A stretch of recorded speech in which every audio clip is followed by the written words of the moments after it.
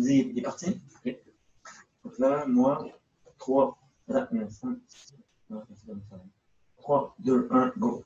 Road to the IPO, les podcasts des entrepreneurs aguerris. Aujourd'hui, au podcast, j'ai le grand plaisir d'accueillir Amy Etou, avocate et entrepreneuse. Salut, Amy. Salut! Ça va bien? Oui, ça va bien, toi? Oui, merci d'avoir accepté notre invitation au podcast des Road to the IPO. En fait, pour ceux qui vont t'écouter et qui vont regarder cette vidéo, est-ce que tu pourrais te présenter? Oui, ben en fait, comme tu l'as si bien dit, mon nom est Amy Etu. En fait, je suis avocate de profession. Oui. Et je suis également entrepreneur. J'ai commencé mon entreprise, ça va faire bientôt 2 ans. Oui. Ça s'appelle l'Atelier de justice participative. Puis dans le fond, nous autres, ce qu'on fait, c'est qu'on aide les gens à se représenter seuls devant les tribunaux. Okay. Alors, on fait le tout à distance. Alors, je travaille de la maison. Et aussi, ben, j'aime ça faire des ultramarathons puis des triathlons aussi. Alors, je m'entraîne également pour ça. Wow! Et, voilà. En fait, on va parler un peu de ton parcours scolaire parce que je sais que tu avais fait un parcours différent avant d'être avocate. Oui. Ben en fait, avant de devenir avocate, c'est sûr, je suis allée au cégep. Oui. Au cégep, dans le fond, j'ai fait un DEC en cinéma. Alors, Okay. moi, je pensais de pouvoir faire un jour des films ou... Cinéaste. Être cinéaste. Et après ça, j'ai réalisé que c'était peut-être un petit peu plus difficile que je croyais. Puis avec le DEC, tu peux pas vraiment aller nulle part. Alors, il faut aller... dans le fond, c'était à Concordia, là. Il y avait un programme en Film Studies, je pense. Mais j'ai décidé, dans le fond, d'aller en marketing à l'université. OK. Alors, j'ai fait un bac en marketing à l'UQAM pendant 3 ans. Et vraiment, avec cette expérience-là et aussi une expérience qui m'est arrivée à mon travail dans le temps que j'ai réalisé que je voulais peut-être pas être en marketing, puis je voulais peut-être faire quelque chose d'autre, dont être avocate. OK. Alors, c'est à ce moment-là que j'ai décidé, mais j'ai fini, dans le fond, quand même mon bac en marketing. Oui, c'est bien, oui. Mon père m'a toujours dit, dans le fond, Amy, quand tu commences quelque chose, tu le finis. Même si c'était très difficile de le finir, je l'ai fini, je suis contente de l'avoir fini. Puis ensuite, c'est ça, j'ai appliqué pour aller en droit. Mais c'est quand même particulier parce que tu as fait cinéma, marketing, maintenant avocat. Oui, mais c'est vraiment varié, mais aujourd'hui, dans le fond, tous ces aspects-là me servent. Tu sais, dans le fond, pour les vidéos, ben avec, dans le fond, l'atelier, j'appelle ça l'AJP. Oui. On fait des vidéos pour promouvoir l'information juridique. Alors, c'est sûr que ça fait au-dessus de 10 ans que j'ai fait mon DEC en cinéma, mais il y a quand même des notions qui me reviennent. Et donc, pour faire le montage des vidéos, au moins, j'ai quand même une base de connaissances. Alors, ça me sert quand même à tous les jours. Puis, marketing, ben comment promouvoir ton entreprise, comment justement faire comme un plan d'entreprise. Ben, tout ça, même si ça fait quand même longtemps que je l'ai fait, c'est quand même des notions que j'ai dans ma boîte d'outils. Puis c'est toujours quand même, je m'y réfère quand même souvent là, pour mon entreprise. Fait que ça a quand même été très utile. Tu peux dire que toutes tes études jusqu'à maintenant. Oui. Ça fait longtemps que je suis à l'université, mais oui, tout a été utile. Alors, je suis bien contente. Avant qu'on parle de l'atelier, je voulais savoir pourquoi tu t'es lancé en entrepreneuriat. Pourquoi est-ce que ça vient d'où? Je suis quand même quelqu'un avec tout le temps beaucoup d'idées. Dans le fond, pendant que je fais mon exercice, c'est là que j'ai le plus d'idées. Puis je pense que j'ai toujours voulu avoir mon entreprise, même si c'est difficile. Et dans le fond, ce que j'avais comme idée, ça n'existait pas. Alors, je me suis dit, si ça n'existe pas, il faut le créer. Puis, dans le fond, il y avait quand même un besoin pour une entreprise comme la nôtre. Et donc, je me suis dit que c'était quand même... toujours une entreprise, c'est un gamble, mais si tu fais ton étude de marché puis tu le sais qu'il y a une demande, dans le fond, tu peux un peu... tu peux te lancer, en fait. Tu peux te lancer.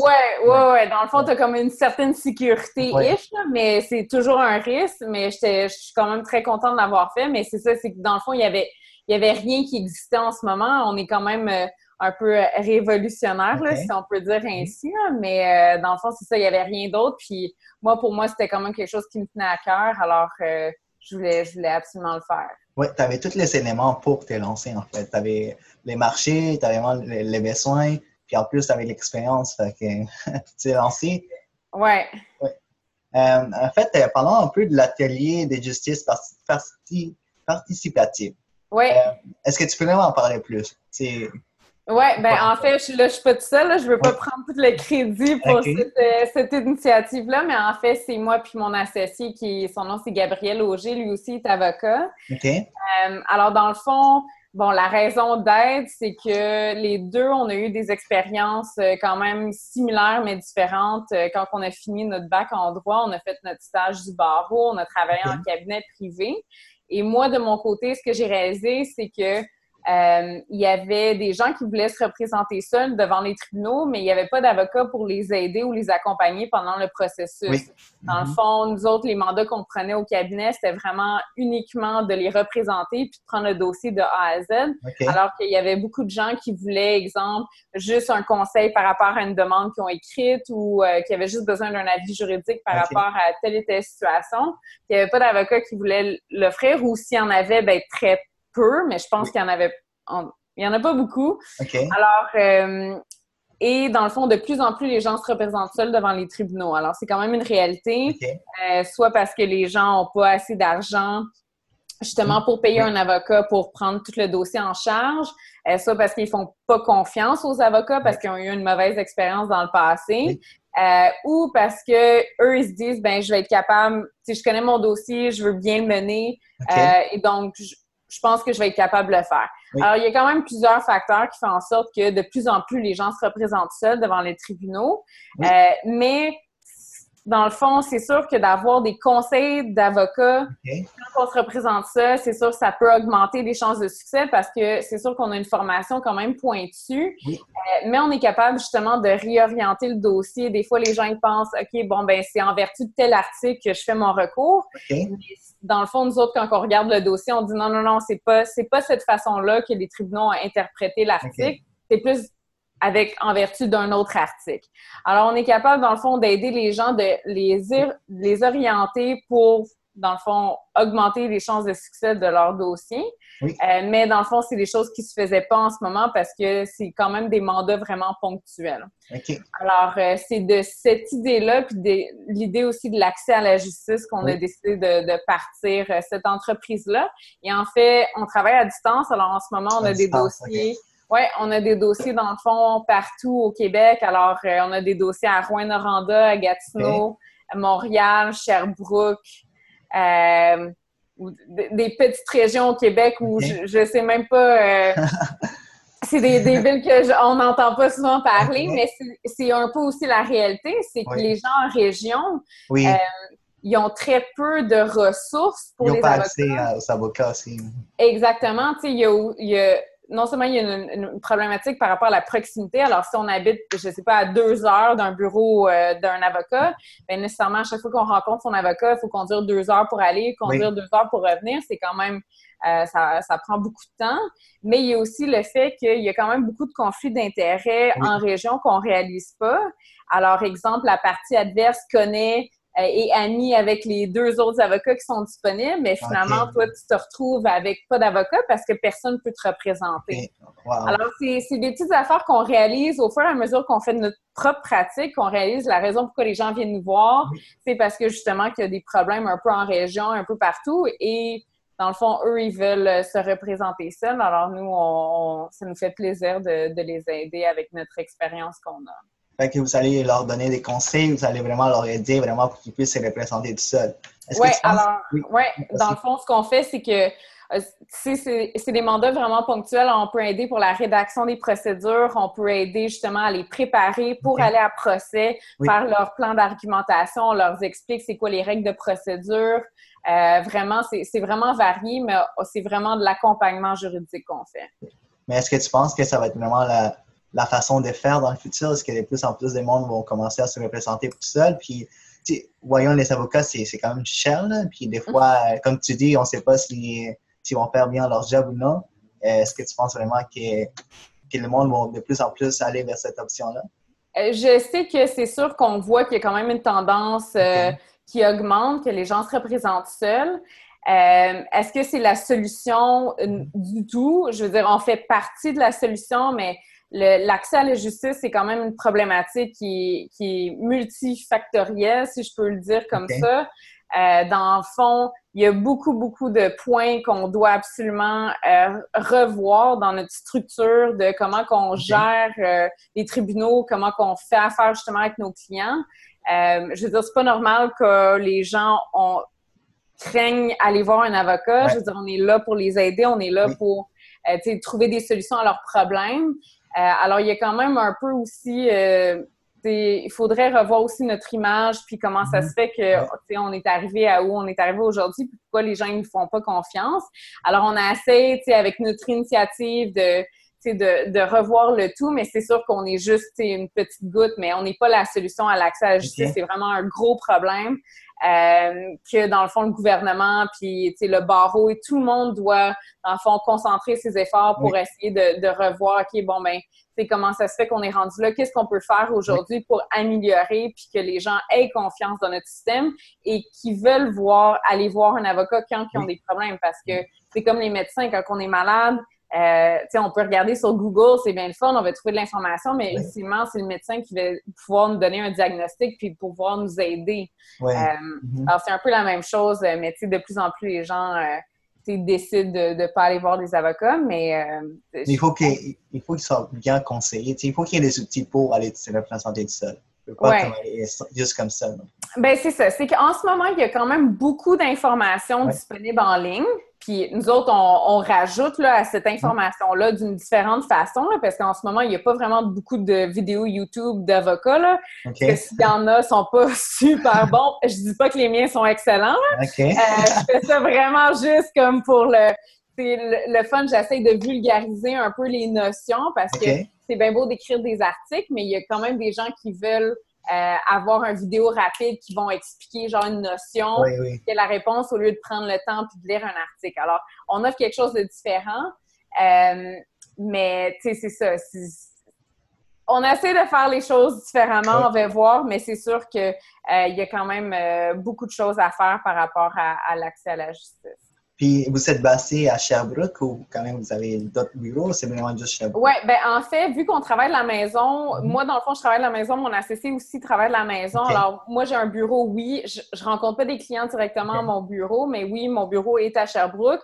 Mon associé est à Montréal. Et là, justement, on est en processus là, de regarder pour possiblement ouvrir un bureau à Montréal. Ouais. Alors, on regarde ça pour peut-être l'hiver qui s'en vient.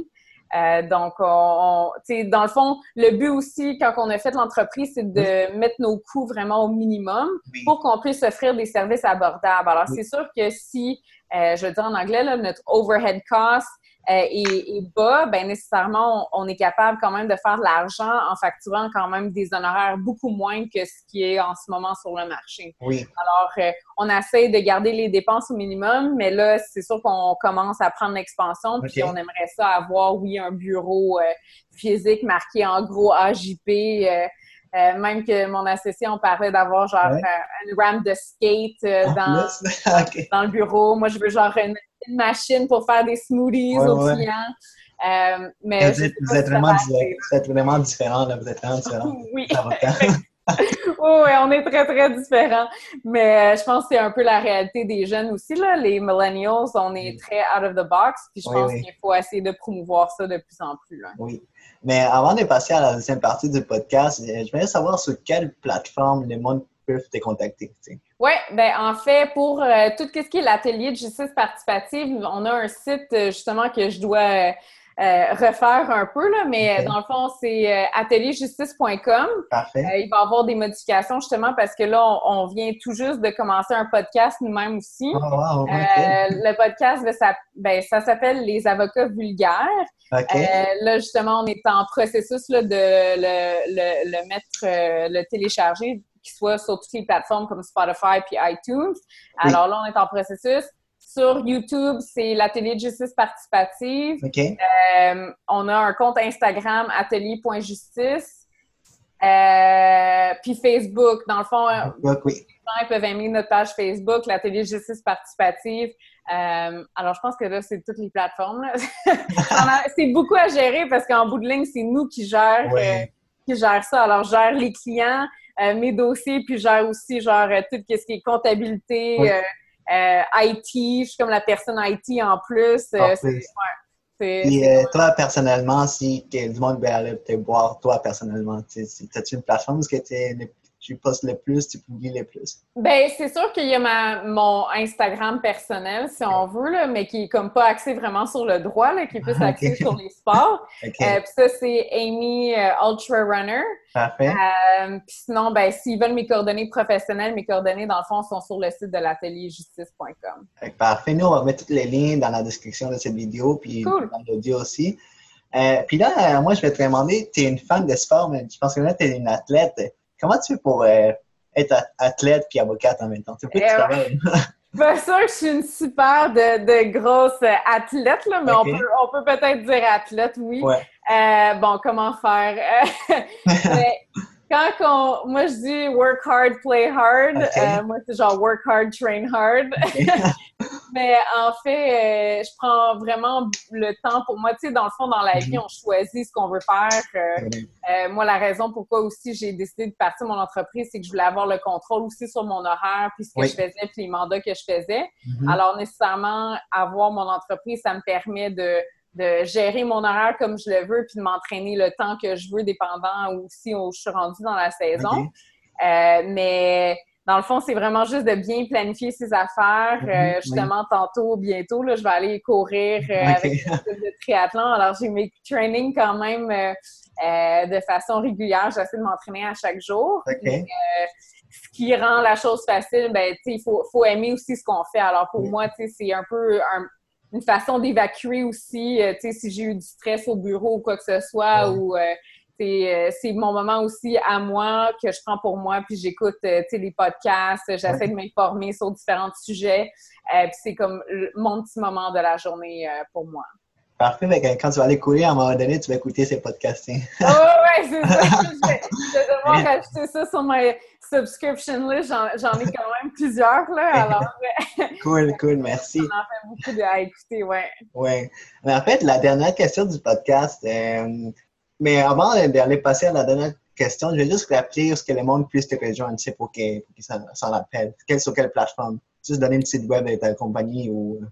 Oui, ben dans le fond, ils peuvent toujours aller sur atelierjustice.com. Ils peuvent me suivre, moi, personnellement, sur mon Instagram, qui est amy.ultrarunner. Ultrarunner, parce que je cours des ultramarathons. Parfait. Sinon, ils peuvent aller sur YouTube. YouTube, c'est l'atelier de justice participative. Instagram, atelier.justice. Puis je pense que c'est ça. Et Facebook. Toujours Facebook. Facebook, c'est l'atelier de justice participative. La même chose, dans le fond. Tous les liens aussi sont sur notre site Internet. Puis il va y avoir bientôt aussi le podcast Les avocats vulgaires. Wow, c'est beaucoup. C'est beaucoup. En fait, la dernière question, moi, j'aime bien la technologie. J'aime ça demander souvent aux invités. Je sais que l'intelligence artificielle, ça va être vraiment quelque chose qui va révolutionner le domaine des avocats. Et on s'en parle un petit peu. Est-ce que tu penses que les avocats vont finir par disparaître? Dans quelque sorte, à cause qu'une intelligence artificielle s'en vient, puis... Qu'est-ce que tu en penses? C'est une super de belle question parce que justement, j'ai souvent des conversations, surtout avec un de mes collègues justement qui a un projet à la maîtrise en intelligence artificielle puis l'accès à la justice. Je pense pas que les avocats vont disparaître. Je pense plus que notre rôle va changer. Et ça, je pense que c'est une réalité qu'il faut assumer et faut avoir les bras grands ouverts pour le changement parce qu'effectivement, je pense que notre rôle va changer, mais je pense qu'on est toujours utile parce que la loi, c'est pas noir ou blanc, il y a toujours des zones grises et même avec l'intelligence artificielle, je pense que oui, ça peut nous aider dans notre pratique, ça peut peut-être aussi prendre des décisions dans certains cas, mais c'est sûr qu'il y a toujours un facteur humain que nous, on offre qui peut effectivement aider dans certaines causes. Encore là, on ne sait pas trop comment on va utiliser l'intelligence artificielle en droit. Je pense déjà juste les bases de données pour chercher, exemple, les jurisprudences ou les articles de loi. Je pense que pour ça, c'est clair qu'on va l'utiliser de plus en plus. après ça, pour les décideurs, est-ce que ça va remplacer un juge? Est-ce que ça va remplacer une opinion juridique par un avocat? Possiblement.